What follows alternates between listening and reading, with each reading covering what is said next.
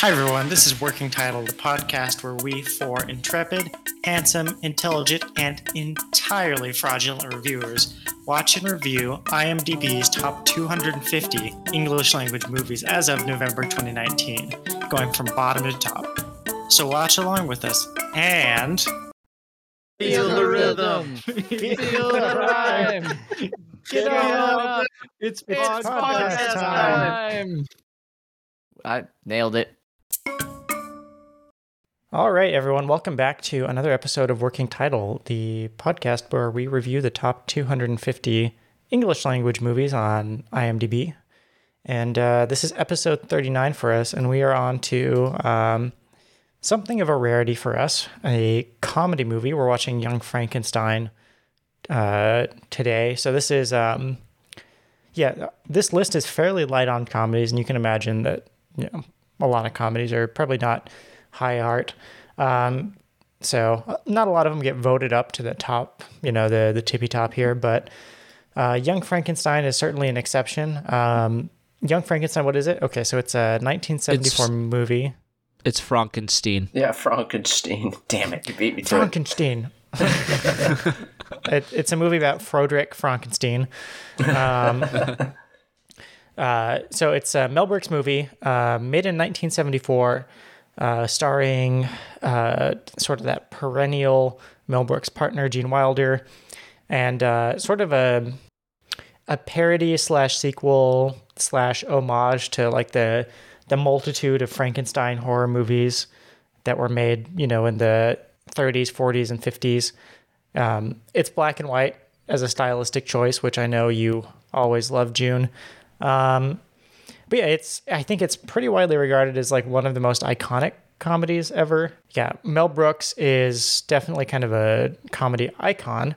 So with that said, before we get talking about what actually happens in this movie and what we thought about it, let's introduce the reviewers here in the studio with us. And just as a little prompt to get us introduced, what musical number, in this movie, Frederick Frankenstein performs Puttin' on the Ritz with his monster as a way of presenting him to the world. What musical number would we have had Frederick Frankenstein and his monster perform? I'll start first. I am Jack, and if I had to pick a musical number for this one, I would have them perform The Confrontation from Les Mis. God! Nice. Damn it! God! Nice. Well, I'm fucked. God damn it. Oh, I had a few others, but... Shit. Okay. Why don't you rattle them off and fuck the rest of us too? All right, yeah, let's go for it. How about America Stop. from West Side Story? God damn it! No, my name's Mike, and I would go with Seasons of Love from Rent.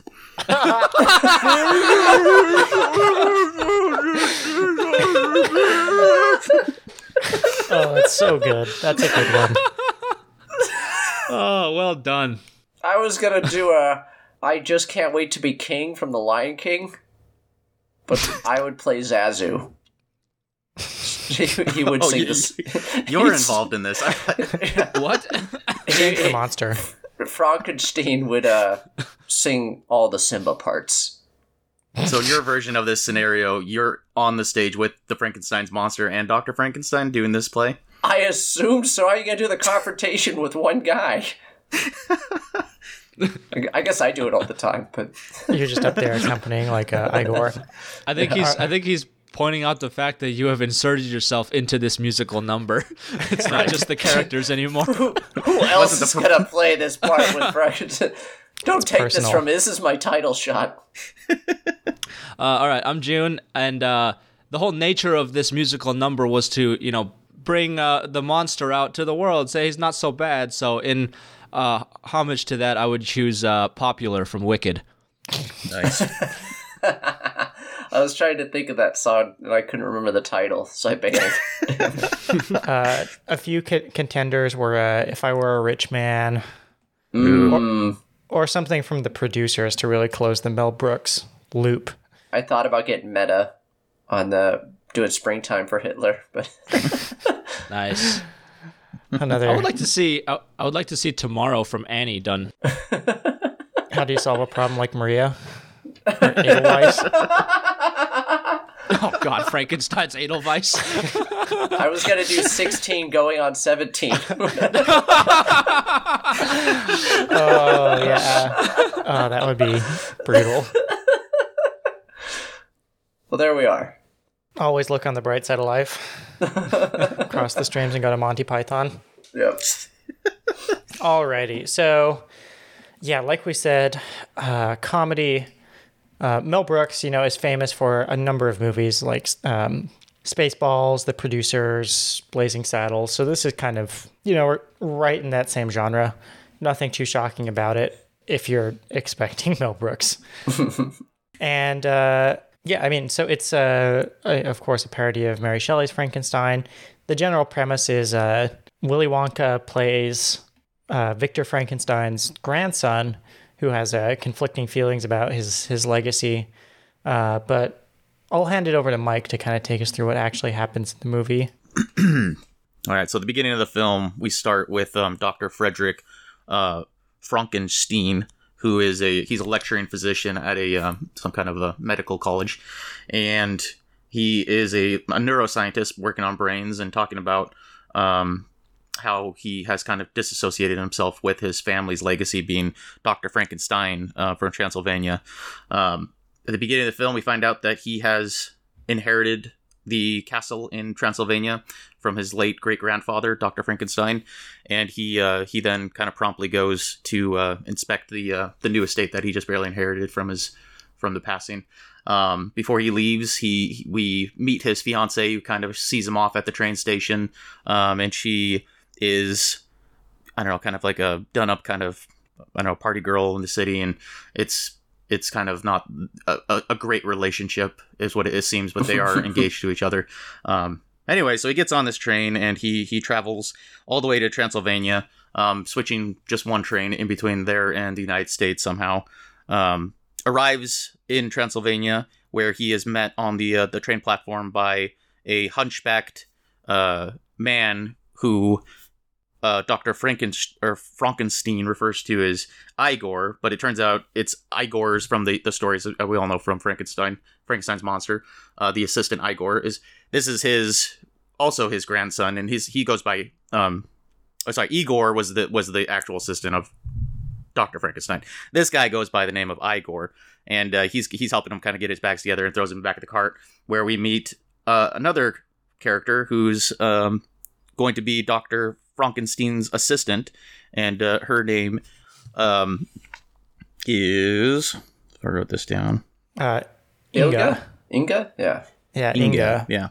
So Inga's kind of this blonde, kind of ditzy kind of girl who's going to be or woman who's going to be helping Dr. Frankenstein as the assistant. And they travel to the castle, where they meet the kind of the landlady, I guess, the kind of the you would call her job title there, but she is this a little bit of a homely, kind of scary woman whose name was Frau Blucher, and she's kind of the caretaker of this building, and it's apparent that she kind of had a relationship with the past Dr. Frankenstein, who was in charge of this place. Dr. Frankenstein, Frederick, I'm just gonna call him Frederick from now on. He's interested in finding out what happened to his great-grandfather's work, because he was known for, dabbling in bringing and trying to reanimate corpses in this town that they're in. They have, fears and of there being another Frankenstein in the castle and bringing back another monster, that because of all the, the havoc that happened when the original Dr. Frankenstein was there. So during the first night, as Frederick's sleeping, he has a nightmare, and he's woken by Inga, and they hear a strange violin playing down behind some bookcases. So Dr. Frederick Frankenstein, he goes with Inga to kind of search around the castle and try to find where this music's coming from. It leads them behind a secret bookcase that turns into this kind of secret hallway, and they find Dr. Frankenstein's original laboratory, where he had performed the experiments and reanimated the original monster. They aren't able to find who was playing the music, but they do find his personal library where there's a book that's titled "How I Did It," which did this movie come out before? OJ. OJ. Well, Yeah, long like before. 20 years Like way before. Yeah. So- 1974 versus 91. I thought the same thing. So that he finds this book, and he through his studies he finds that it is actually possible, and he starts to kind of follow in his grandfather's footsteps, and he decides he's going to also try to reanimate a corpse, just as his grandfather had done. Throughout reading the book, they kind of discover that the way to do this is they need like an extraordinarily large person whose organs and body size is able to kind of handle the amount of, I guess, electricity that's going to be put through them.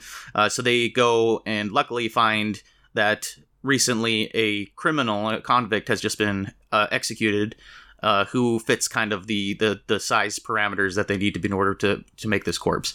So Frederick and Igor go to the cemetery after he's buried, dig up the corpse, bring it back to the castle, and then Frederick sends Igor to the brain depository that this small town has, and tells him to get a scientist and a saint, is what he refers to him as, brain. And as Igor's there, he kind of, as he sneaks into this building, he accidentally scares himself as he's picking up the jar with the brain in it, and he drops it and destroys the brain that Frederick wanted.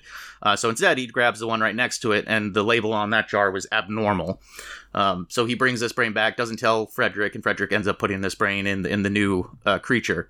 The next scene is they perform this procedure inside of the tower in the original laboratory that the great grandfather had kind of set up, and they bring up the monster, and the lightning strikes, and all the shows, bells and whistles happen, but nothing happens, and the corpse is just still a dead corpse, and Frederick, kind of disheveled, kind of gives up, and they go back to kind of just being just regular people, I guess, living in this castle.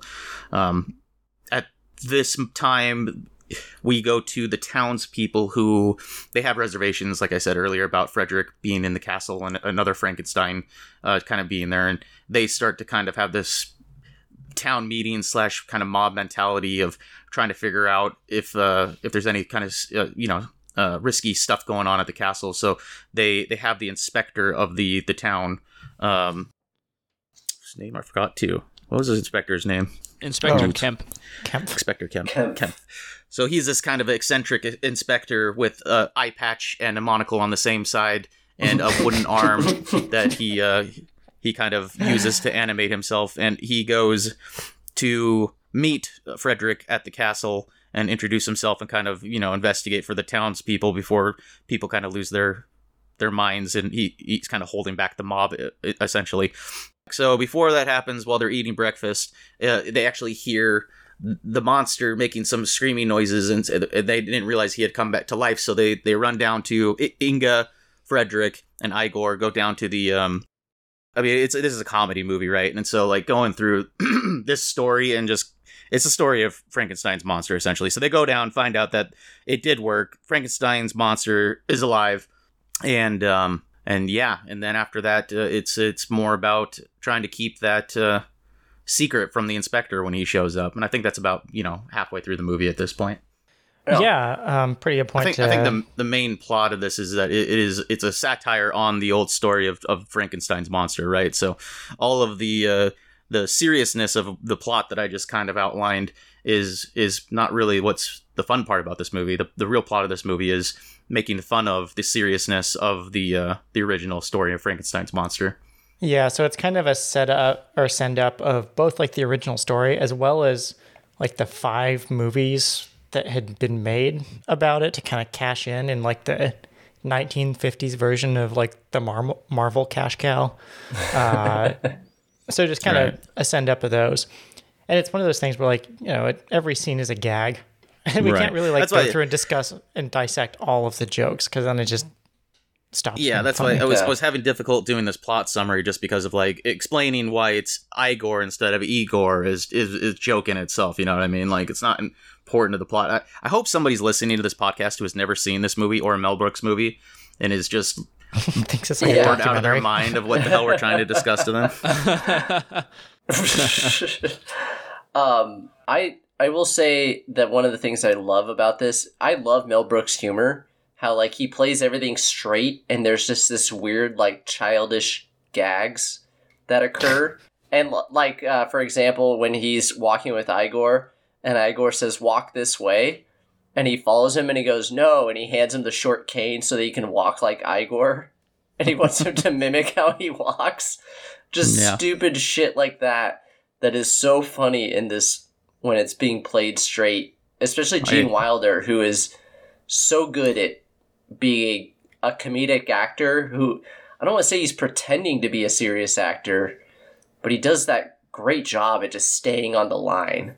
Yeah. Mel Brooks movies are what I would classify as highbrow, lowbrow. Like they have that the stupidity to it, but at the same time, it's kind of I don't know. You feel that highbrow kind of humor behind it. Yeah, it's not like it's physical, but it's not exactly slapstick. It's funny because Gene Wilder makes this movie, but he's not the funniest thing about it. Inspector Kempf is. I'd say Igor. You kind of have to understand Mel Brooks, though, because I could definitely see, especially people today who haven't seen this going back, looking at it, thinking it might be corny or what have you, because it's just riddled with puns. But I kind of want to reference a point I made for the Avengers where, that movie failed to pick one, right? This movie definitely picked one, and therefore it works. And the stylistic choices that Mel Brooks makes in all of his movies, really, I mean, it's very consistent with his repertoire, so I thought it was great. Yeah, it's like this good little blend of, it's kind of clever, but it's not like super witty. It's physical, but it's not slapstick. It's kind of goofy, but without being, like too far. It's like this nice blend of like just kind of dumb comedy that, I see what you mean, Mike, by like highbrow, lowbrow, because it's kind of stupid, but it's like a relief, like a reprieve from like thinking movies. And like it's aware that it's stupid instead of like trying to be smart and failing, Yeah. Yes. And the comedy is smart because I compare it to like comedies nowadays where everyone is just obsessed with like improv and free association on screen, where no joke has any say or really follow through for the rest of the film. It's just actors saying whatever they think is funny in the moment or just a joke for the sake of the moment. But like all his jokes have a purpose and they show up later and they're well thought out. They're constructed for the movie, Like, yeah, I can see what you mean. It definitely feels that it is completely 100% written out and intentional. Yeah, like anytime he says, "What's her name, Frau Blucher," and the horses all freak out in the background, like every time for the rest of the film, and then just things like that, and then obviously like Frankenstein's penis size comes to play. That's like a solid 30% of the jokes in this movie. True. Well, going back to what you were saying as far as like kind of the breakdown of this film, how it feels good in a lot of ways, being highbrow, lowbrow, and all that. Mel Brooks did it, or I should say, the people who produced this movie and made this movie did a great job of keeping that old feel to it, like being an homage to an old 1920s, 30s, and 40s and 50s monster movie. Had that grainy black and white. I know, June, you don't particularly like when a film intentionally does black and white, but in the sense of intentionally making it an homage in a way of satire, though, I'm interested to hear what you feel about that. Yeah, okay. So, at the risk of being, rest in peace, whatever, with Peter Bogdanovich, but like... Fuck that guy. It's okay, he's not going to get insulted. He can't listen to this. The Last Picture Show gained absolutely fucking nothing by making it black and white. Agreed. Right? This movie was in reference to a very old story shot in the style of, the classic horrors, right? Mm-hmm. So like, yeah, it's definitely in reference to that. And it's like, it's fine. But like... And funny. Yeah, again, but with this and fucking Paper Moon or whatever, and we haven't seen that yet, but like, why? What did that have to gain, right? Yeah. Yeah. I'll say black and white made it even funnier at sometimes too, because there were times where like Igor was just a floating head in the screen, moving around. Well, I liked Igor's character because Mel Brooks always has he always likes to break the fourth wall in his movies. Yeah. And in Igor was that character in this where he kept. I don't actually particularly enjoy when a character breaks the fourth wall. I think it's a little bit of low hanging fruit there, but I think Igor did it in a good way where Igor almost was aware that he was in a movie, and that made that funny. Yeah, he was almost totally removed from the plot. I thought he was constantly hilarious. Like And he was unfazed by anything yeah. except women. It's like he was aware he was in a movie. And there's such good bits in this film, like when they're riding in on the wagon.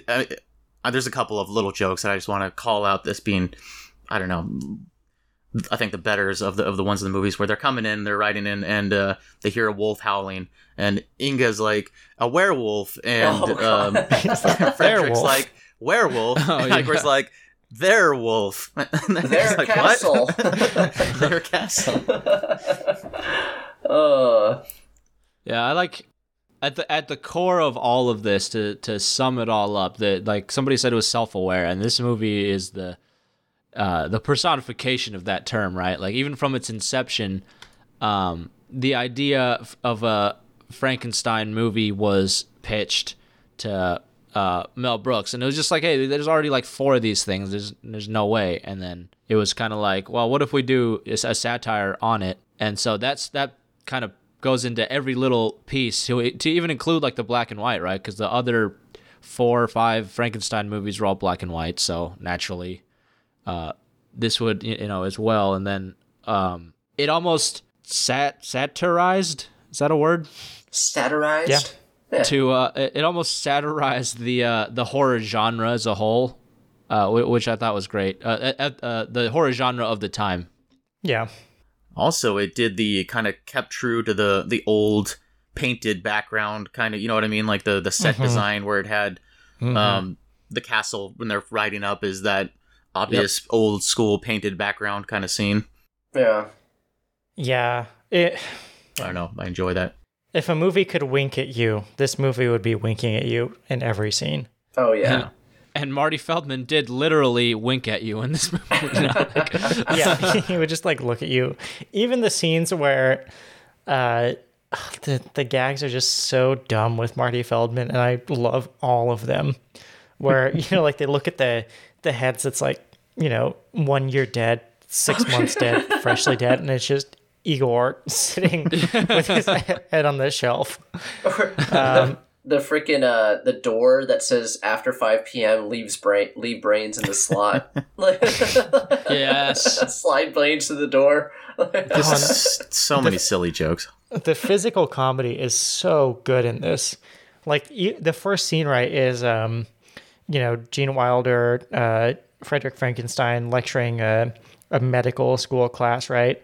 And he gets all worked up and jams a scalpel into his leg. And the way it's executed is just so perfect because there's like this beat and he like crosses his legs. And yeah, it is not even remotely as close to funny explaining it as it is watching it. But even like the dumb stuff, like it's not slapstick, but the physical comedy, like Igor scaring himself with his own hand, reaching through that brain slot in the door it's just hilarious. You can tell that Mel Brooks is more of a playwright that started to make movies because like the comedy and everything plays like a play where it's more visual and you don't rely on like cinematography or anything to like assist the joke.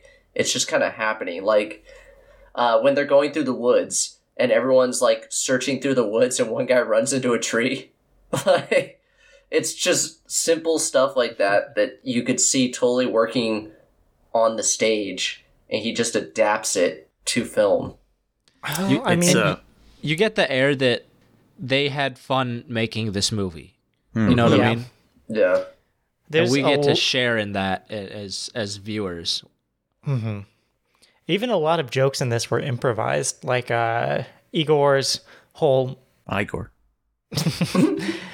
his whole his, what do you call it? His hunch shifting from left shoulder to right shoulder between scenes. That was improvised. I guess Marty Feldman was just doing that on the set until the other actors noticed. And it just got written into the movie. You know, it's interesting that this movie is on the top 250 list, coming after, you know, a lot of movies that are proclaimed for having great writing or great story. This is just a remake of an old monster movie, but it's done so well that it's definitely should be a part of kind of the best kind of movies of our generation and time. Well, the writing is good. I mean, I get what you're saying, Shane. This isn't like relying on like smash cuts or whatever to, for comedy, but there's still some funny cinematography just with like super close-ups, and I mean, mostly just close-ups of people in really funny moments. But Mel Brooks is one of these guys that I've always thought of his movies as being fantastic, but I can't for the life of me know why. Like they're, I mean, I don't want to insult the movie, and I'm not saying this, but they're dumb, but in a good way, Yeah, they are dumb. I think Mel Brooks would tell you they're dumb. Right. That's true. Yeah, he wouldn't even be insulted by that. That's their charm. He made Spaceballs, which has Pizza the Hut. Like, you can't tell me this is clever highbrow comedy. Yeah, it's almost as we're breaking it down, though. It's like I'm kind of realizing how bad. Well, not bad. It's very difficult. It's a conundrum talking about Mel Brooks. It's silly, but it's also somehow better than like all of the stupid like scary movie, send-ups of the 2000s, right? Like those are dumb but stupid. This is dumb but great. And this is one of his more reserved ones. Like if you compare this to like Blazing Saddles and like Spaceballs, Producers, stuff like that. This has less of that joke every 10 seconds feel and more like... Yeah, I agree. I don't know what the word, more movie. I don't know, like less spoof, more movie. Mm-hmm. That almost makes it funnier because so since it is an homage to another movie. Those other movies like Blazing Saddles and Spaceballs, they're all making fun of other movies as well. But this one does it in a way of trying to keep the seriousness of a monster movie, but is making it just blatantly obvious that it's not serious. Yeah, and it's really funny, and it's really clear how well executed the parody is.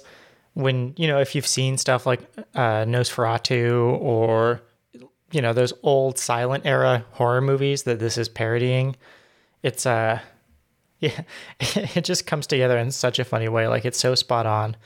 And it's so, Mel Brooks is so clever I love it when directors let the audience, you just kind of be, and they don't smash you over the head with what they're trying to like say is funny. Like my favorite example in this is to show that Frankenstein has intelligence.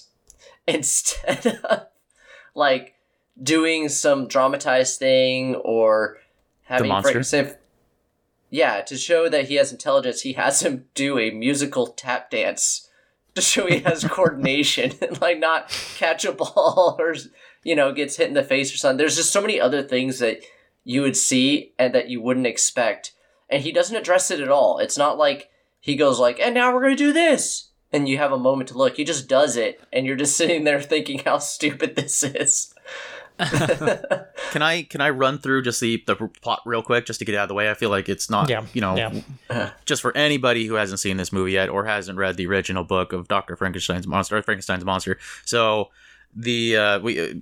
all essentially what happens at the end is after the monster comes to life, he is released by the housekeeper, Frau Blucher.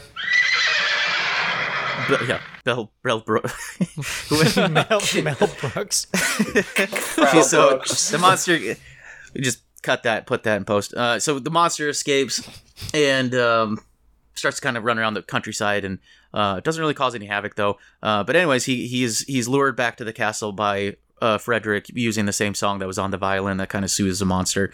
And he then goes and tries to prove to the town and the scientific community that the monster is not a monster and is actually can be intelligent. And that's when he has a musical number to kind of show that, what Shane was talking about. During this scene, though, it some lights break and it causes the monster to freak out and starts to kind of go on a rampage. And he's captured by the townspeople and he's put in chains and locked up. The monster ends up breaking out of his chains again and escapes. But before that, or I should say simultaneously, Frederick back at the castle, his fiance shows up early to come and visit him, and the monster kind of comes back and kidnaps Frederick's fiance and takes her out into the woods. And Frederick decides that what he's going to do is he's going to actually use his own brain to try to give the monster a bit more intelligence and try to kind of even out the bad brain, the abnormal brain that's in his head.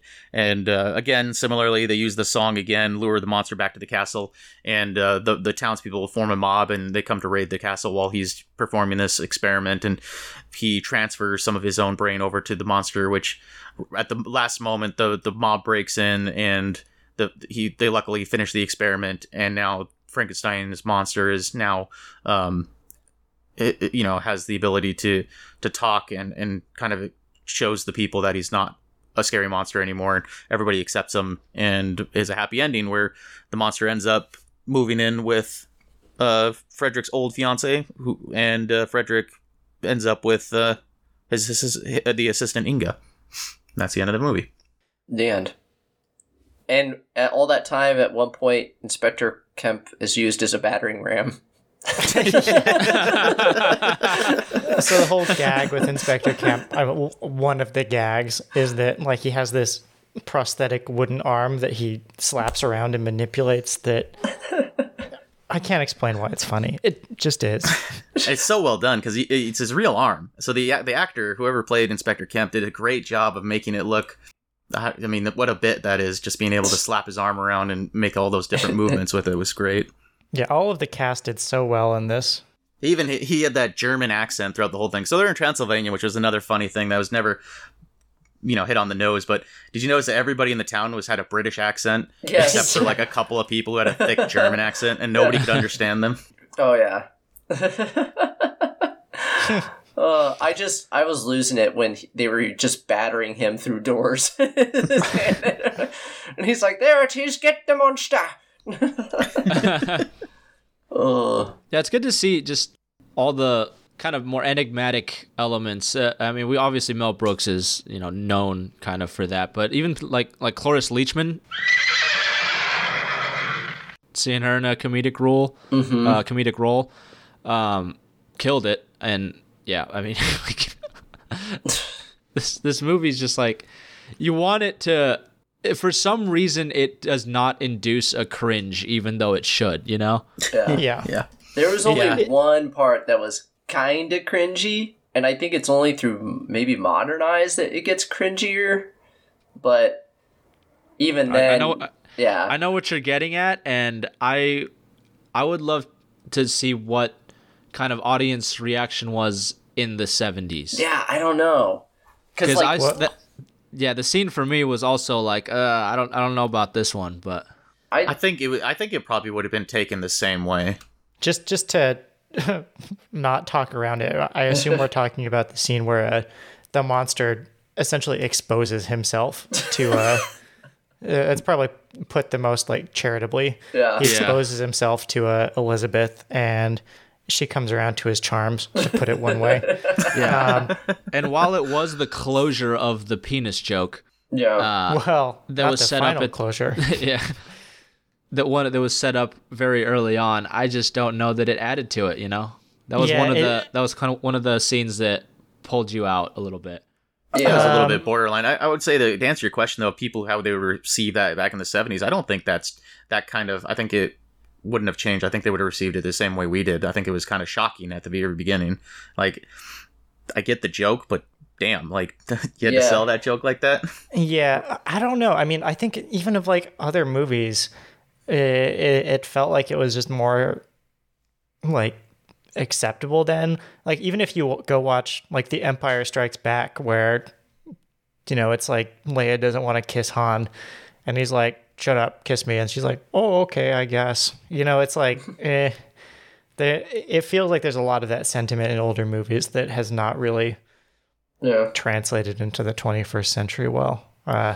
So that was definitely a bit of a rough spot. But yeah, that's like the only even mild thing I had with this film. Everything else was total hit for me. Yeah, and the final punchline of this being that that's in their brain transplant, he like they strap to a table and put these helmets on, and Gene Wilder transplants, or Frankenstein transplants, more intelligence to the monster, and in turn gets a bigger dong. So and the monster gets to be miserably married. I know. You know, as far as like the type of movies that Mel Brooks wrote, it's interesting that, I should say surprising is the better word, that he never had any kind of scandals come up. Like I never heard anything about Mel Brooks being, you know. I think because it was very self-aware. Right, like Blazing Saddles is probably the most guilty of contentiousness, I guess. Mm-hmm. Mm-hmm. But in the sense that it was done with that in mind, if that makes sense. You know, it wasn't like it wasn't a subconscious like racism or some shit coming out, right? It was like that was the whole point. Yeah. Right. Yeah, I mean, more along the lines of somebody like Woody Allen, right? Like he did the same kind of stuff, and he turned out to be a complete d-bag. Yeah, but I would say that was subconscious Woody Allen coming out of the movie. Yeah. I mean, I think we watched Annie Hall and oof, you could see Woody Allen coming through on that one all the way. I don't know. I mean, Mel Brooks is kind of funny because his like, I hate to use the term woke, you know, in this context, but he makes kind of woke movies that are really offensive. I like the old way we used to say woke, which was ahead of his time. Yes. Let's bring it back. He was both ahead of and behind his time. And I don't want to stray too far from Young Frankenstein, because I could also talk about Blazing Saddles a lot, which is one movie that I'm super disappointed isn't on this list. Yeah. But do you think maybe... I was going to ask, do you think maybe the reason Blazing Saddles not on this is it was more on the nose, more contentious, as you were saying, and this one was, I think Shane, you were saying it felt a little bit drawn back, or maybe it was June, I remember. One of you guys were saying it felt a little bit less Mel Brooksy. It's more reserved for... I don't think so. I think it's just by sheer popularity. I think Blazing Saddles has become more cult, whereas I would say the majority of the world has seen Young Frankenstein. Yeah, I'd also say that of all of Mel Brooks's movies, I think Young Frankenstein might be the best, without getting like hoity-toity. Like, I feel like it's the most best cinema, as opposed to, you know, some of the others, which are just really good comedies. Well, Gene Wilder gives a legit... Oh, yeah, go ahead. I was just going to say, there's also a chance that it was one or the other for a lot of people, because I think they came out in the same year, if I'm not mistaken. Yeah, they literally came out in the same year. Yeah. Oof. Yeah. Well, yeah, Gene Wilder in this film actually gives a pretty good performance. Like, he does a good job. Like, he does a good job at like delivering those comedic lines, but he also gives some like monologues and some stuff that he's actually, you know, acting. He's doing a good job on screen, and you're like, oh, he's very dramatic, which sells his comedy later. Like when he's given that whole like, this monster needs love, and no matter what happens, and he gets in there and he's like, mommy. I think Gene Wilder's always, in my opinion, been considered a really good actor. He's in a lot of good movies besides comedies. He plays great. He's a great comedian, but on top of that, he's also a very good actor. That monologue where he's doing the speech about life when he's being raised up to shoot the lightning into the monster was damn good. He had watching this movie definitely reminded me how good he was, and he's got a range. You know, he knew when to ham it up. He knew when to reel it in. He could sell, you know, his role and what his character was doing through like little things or through big things. He's He can do super slapstick good. comedy with the arm, where there's the corpse's arm and he's talking to the inspector. Oh yeah. Oh yeah, he could. Yeah, he can do it all. I mean, I struggle to think of actors that I enjoy more than Gene Wilder. Well, in this, I mean, he's the original Wonka. Yeah. yeah, this movie also does like really good like in-depth writing, which is how these jokes pay off. Like the first time he goes up to the roof on that like pulley system is to make the monster. And then the next time you see him coming down with Inga, and now he's just cheated on his fiance, and he's smoking a cigarette, now he kind of is the monster. So, like, there's these, deep. there's, like, these little writing things that you see, but it's played more as comedic, but it's still, as, like, a famous person once said, your brain notices it, but you don't. I just thought it was a cool place for them to go up and do that. I mean, it would be cool. Yeah, I just want to watch more Gene Wilder stuff now. Yeah. This is excellent. It's kind of hard going from Avengers, where we're just nonstop hammering into oblivion, to Young Frankenstein, where we're like, yeah, it's great. You know, that's funny you brought that up, because I was about to actually say something I didn't like about Gene Wilder is, like, as far as him being a great actor and everything and a great comedian, sure, but his movies are, they're older, obviously, and they feel older, and as far as my attention span goes, I get kind of bored during his movies, right? Like this movie, Young Frankenstein, I kind of half watched it, to be honest with you guys. Like, it's almost like a good background movie. It definitely is paced like it's from 1974, because there were times where, you know, it was pretty riveting and there's, you know, stuff happening every scene. And then there are times at the end where, you know, it's kind of like you can kind of check out for a bit. It's a tough movie, though, because I feel like there is a lot of stuff where if you look away for too long, you'll miss some super funny thing that's happening on the screen that isn't, you know, explicitly called out.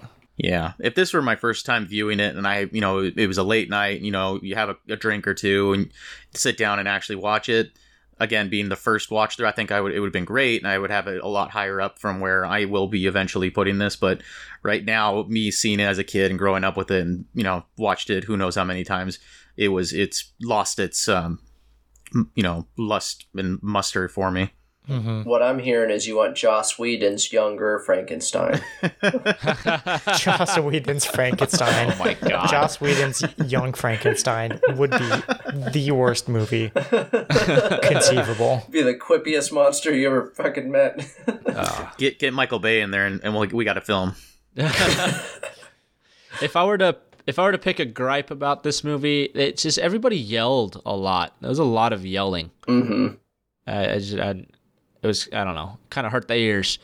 To include Mel Brooks, who so they have the scene where they're throwing the darts and Frankenstein is getting more and more unnerved and just throws them all over the place. And when he totally misses one, Mel Brooks just improvised a cat yelping, which made it into the movie. Can anyone... I don't know why Elizabeth, is that her name? Her hair changed through the film, right? So, like, first she got gray streaks that showed up, and then by the that end... was just... I think that was just paying homage to The Bride of Frankenstein, where she had that weird, crazy white and black hair. Okay, I just didn't get that joke then. Because I was like, what? I was like, this is something, but I'm not getting it. Yeah, I suspect there are even a lot of jokes in here that are homages to movies I haven't seen that I didn't even pick up. Yeah, for sure. And then it's almost like Mel Brooks's childhood, because he would have been a kid when the original Frankenstein came out, right? So there has to be something there that we're missing as a 100-year-old movie almost that I have never seen. Have you guys seen the original Black and White Frankenstein or Bride of Frankenstein? I've never seen those monster movies. I think we've all seen clips of them enough to be aware of the OG Frankenstein, but I don't know that I'd go out of my way to like watch it, you know? Yeah. That being said, though, it's interesting to see that this movie, which is clearly a spoof of those movies, continues to be referenced in movies that are newer. Yeah. Oh yeah, so yeah, I get what you're saying. So kind of this is, I mean, when I think of Frankenstein now, I do think of this movie more so than those other ones. Yeah, like another movie, a movie that comes out today isn't gonna reference Scary Movie, Yeah. right? It might reference Scream, but you know, so it's interesting to see that a spoof has become so iconic that it has become a, what's the word? An icon, Legacy. I guess. Yeah, legacy. I feel like this is just quintessential Mel Brooks. Like I can't think of any spoofs off the top of my head that are more iconic than the parodies and spoofs that Mel Brooks has done. Well, I've even seen the scene, like, just that general, I think it shows up every Oscar night, is when Gene Wilder and Inga are, like, looking up together at the camera, kind of embracing each other. That's, like, always referenced. I see it everywhere all the time. And that, like you said, is from a spoof. Like, and they're referencing a lover's embrace from it. Like, So Jack, going off of what you were just barely saying, that's so yeah, there's not a lot of films when these days that even in the past 20 years when they do make a parody movie, like they try to do one for like the Hunger Games, and they had like not another teen movie and like all that. They all felt stupid funny, like they were funny, but they were stupid and they were that lowbrow. They never felt like they were witty or smart. But Mel Brooks films do have that feeling. They have that it is a spoof. It's supposed to be dumb, but it still felt, I don't know, they had that feeling of being still a good movie. Yeah. We don't get those anymore. I can't think of one spoof movie that's been made recently or in the past 20 years that was any good. I mean, It's I can think of... Go on ahead. So I was gonna say it's just unfortunate that spoofs today are typically, you know, whether intentionally or not, shot in a B movie style, and they're literally spoofs. Whereas this is more of a, I don't know, like a deeper reference. So like, It's like a send-up of a genre. Yeah, so I liken it to things like The Cabin in the Woods, right? yeah. Where it's a Sweden. satire on a genre as a whole, or things like Zombieland, you know, they kind of tackle a popular genre versus They hit on those type of movies hit on the cliches. And that I like that. Yeah, Yes, that's true. yeah. And I guess that's a good way to say Mel Brooks' film is they were just kind of making fun of the cliches of that. So yeah, okay, yeah, I retract there. I don't know. I mean, to the point, it's, you know, I'm looking at a couple and refreshing my memory, and like, yeah, there are other good, you know, spoofs and parodies, but so few of them become larger than the film they're parodying itself. Like you said, June, so many of them are just making fun of one particular movie and just cashing in on the hype of something else. But on that vein too, like Spaceballs was a direct, you know, spoof, and that's still like good. So Spaceballs is like, almost its own thing, though. Yeah, like it is making fun of Star Wars, but it's so far fetched and different that it's its own type of movie. That's the thing. Like if someone made an Avengers parody, right? Like who makes movies like that now that are... They don't need to make a parody of the Avengers, am I right? Nice. But oh yeah. To the point of parodies, I mean, Hot Fuzz, I think, is maybe, you know, a recent one that's a parody of a good genre. Yeah. Good reference. That's a great one. I mean, the ultimate parody, and I've talked about this before, is Airplane. But that's also from the same era almost. Mm-hmm. And Airplane... okay, we can't talk about Airplane. We need to do an episode on Airplane, but one day. Yeah, Mel Brooks can make comedies or parodies like Blazing Saddles, like Spaceballs, like Young Frankenstein that somehow become even bigger or standalone movies that, you know, like somehow go beyond their source material. Yeah. I don't know about you guys, but it was refreshing to watch a movie from this list that didn't have an agenda. Oh yeah. Yes. It's just a nice blind watch. Yeah, right. Just was this a first time viewing for any of you? It was this for was you, Jim. mine. Oh yeah. I had seen it in like as a, you know, when the substitute teacher was a TV.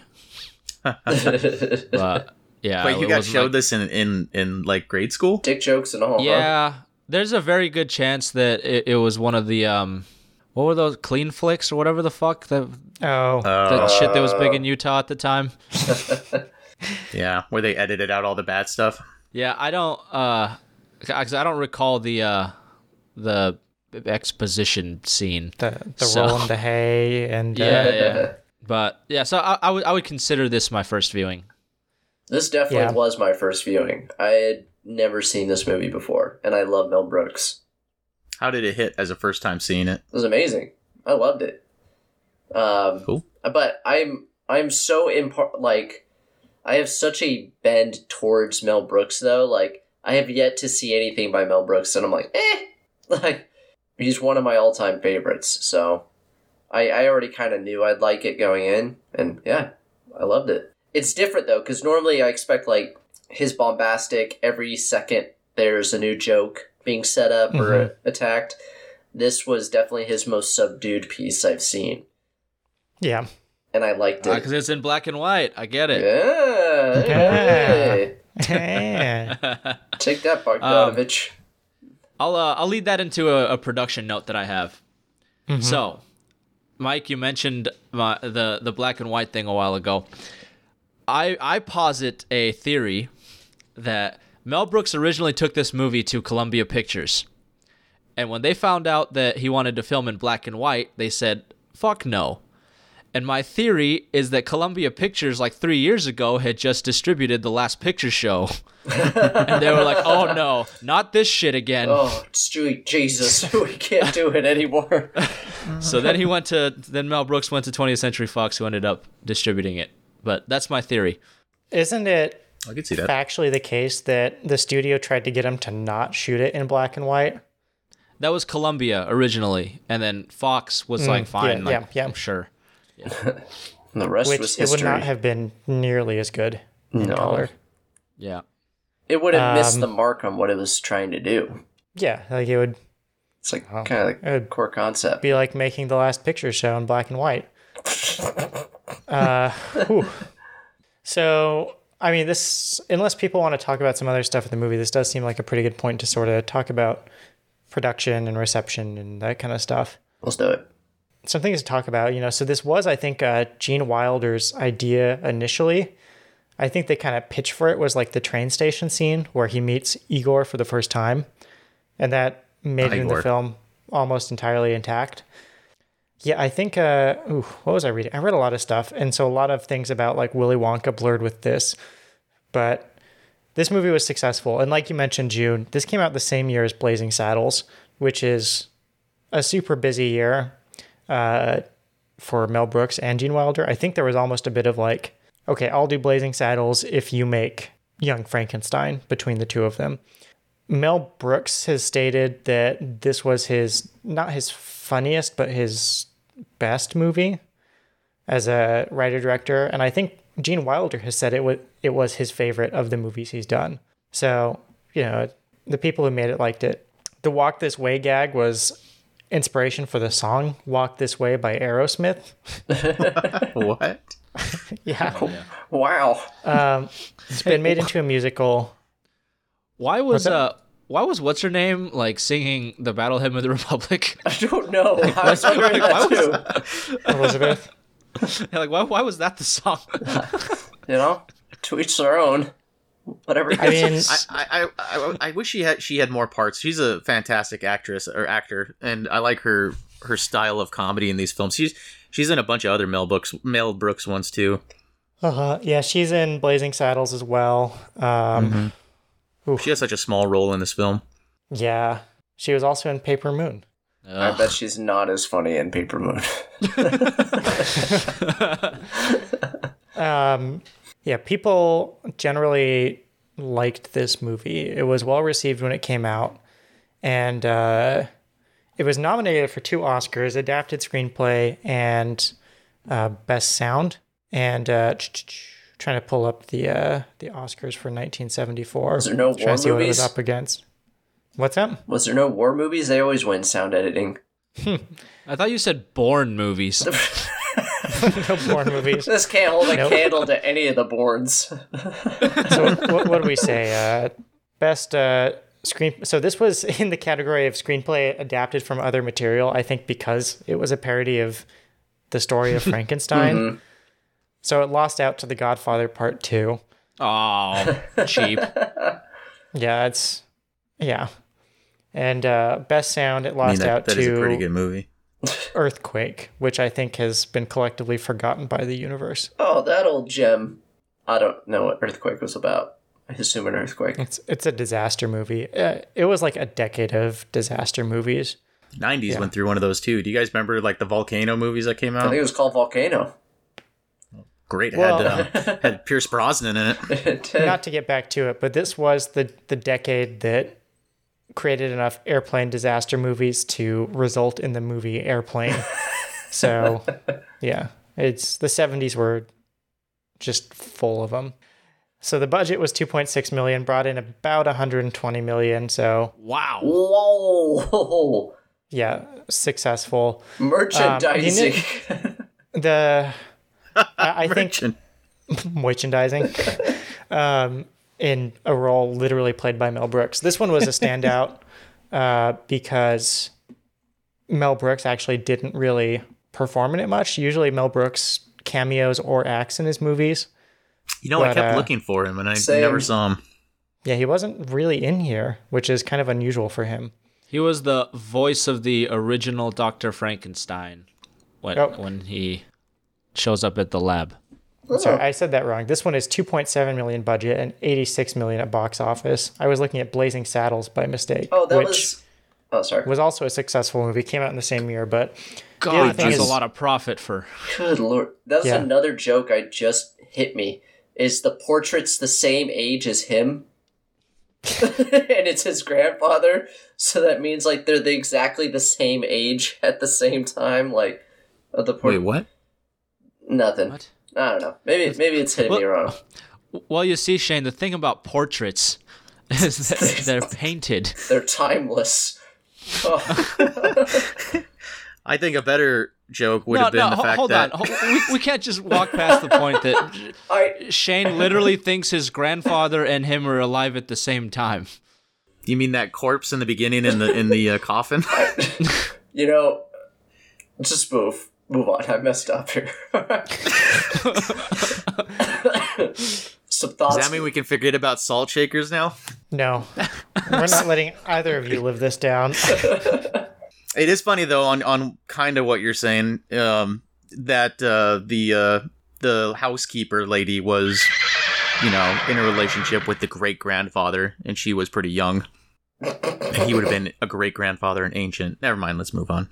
I thought it was just the grandfather. Great grandfather was Dr. Frankenstein who had the monster. What? No, it was just his grandfather. So this movie made a lot of money, huh? How about those bucks? Let's just move on. So the actor who played Villager screaming at the monster was a man named Clement von Frankenstein. Oh. So that kind of closes the loop there. Oh. Yeah, just a little tidbit there. And June, you said Gene Hackman was the blind guy, right? Yeah, Yeah. Gene Hackman was the blind guy. So he made it in. Yeah, there's some kind of funny story behind that, but I can't parse it from the stuff I'm reading because I can't like immediately tell apart what's talking about him and what's talking about Gene Wilder because it all refers to them by first name. So allegedly, Gene Hackman and Gene Wilder played tennis together. And Hackman was like, I want to be in your movie because I want to try some comedy and I'll do it for free. And then they did. And so he prayed for a companion.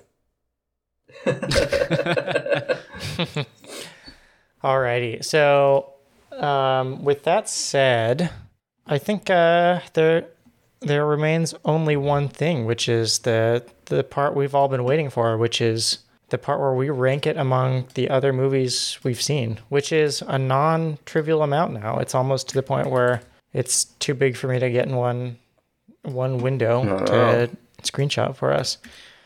So of the 39 movies we've seen so far, June, where do you rank it? Oh my God, hold on.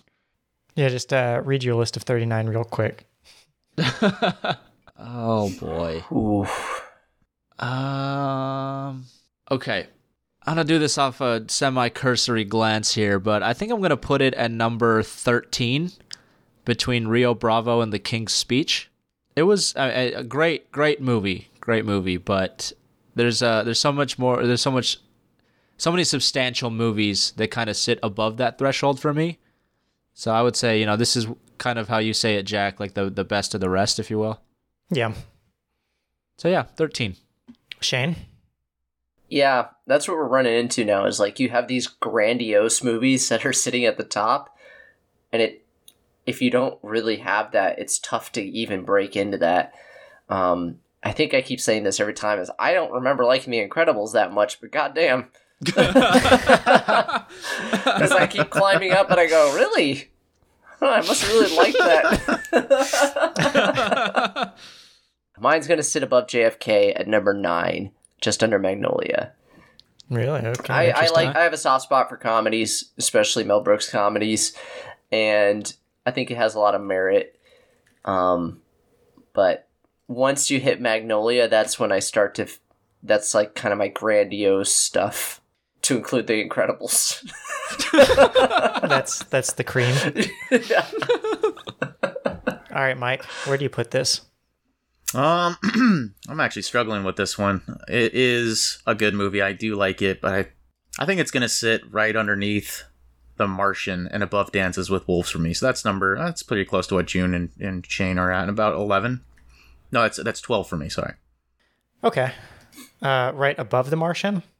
No, right below The Martian, above Dances with Wolves. Oh, okay, yeah. Yeah, and honestly, I think it's kind of funny because I think we're all ranking it relative to other movies very similarly. I think it was right around where I put The Martian and Rio Bravo, a little worse than The Incredibles. So I'm going to put it at number 8 for me, which is actually fairly high. But, this I think is... it's a top list movie, top quarter movie. Yeah, for sure. Oh, yeah. Yeah, it's definitely among the better movies we've seen as part of this. Absolutely. Definitely not the best, but I think... it's a really good one. And I know I feel like this is the kind of comedy I was raised on. This is like a sense of humor that just makes me laugh. And yeah, I don't know what more to say about that. It's just a good movie. I think this is sitting up on where it's at on my list because I know there's going to be movies that are going to beat it, but I don't want to put it so low that it's going to be near these terrible movies near the bottom of the list. Mike's placing it will move movies down my list. You're preemptively placing movies so you can knock them down. I'm looking forward to the future. His list is the Minority Report of rankings. You're just precogging it. Yeah. I'm giving it pre-justice. Yeah. Catching it in thought crime.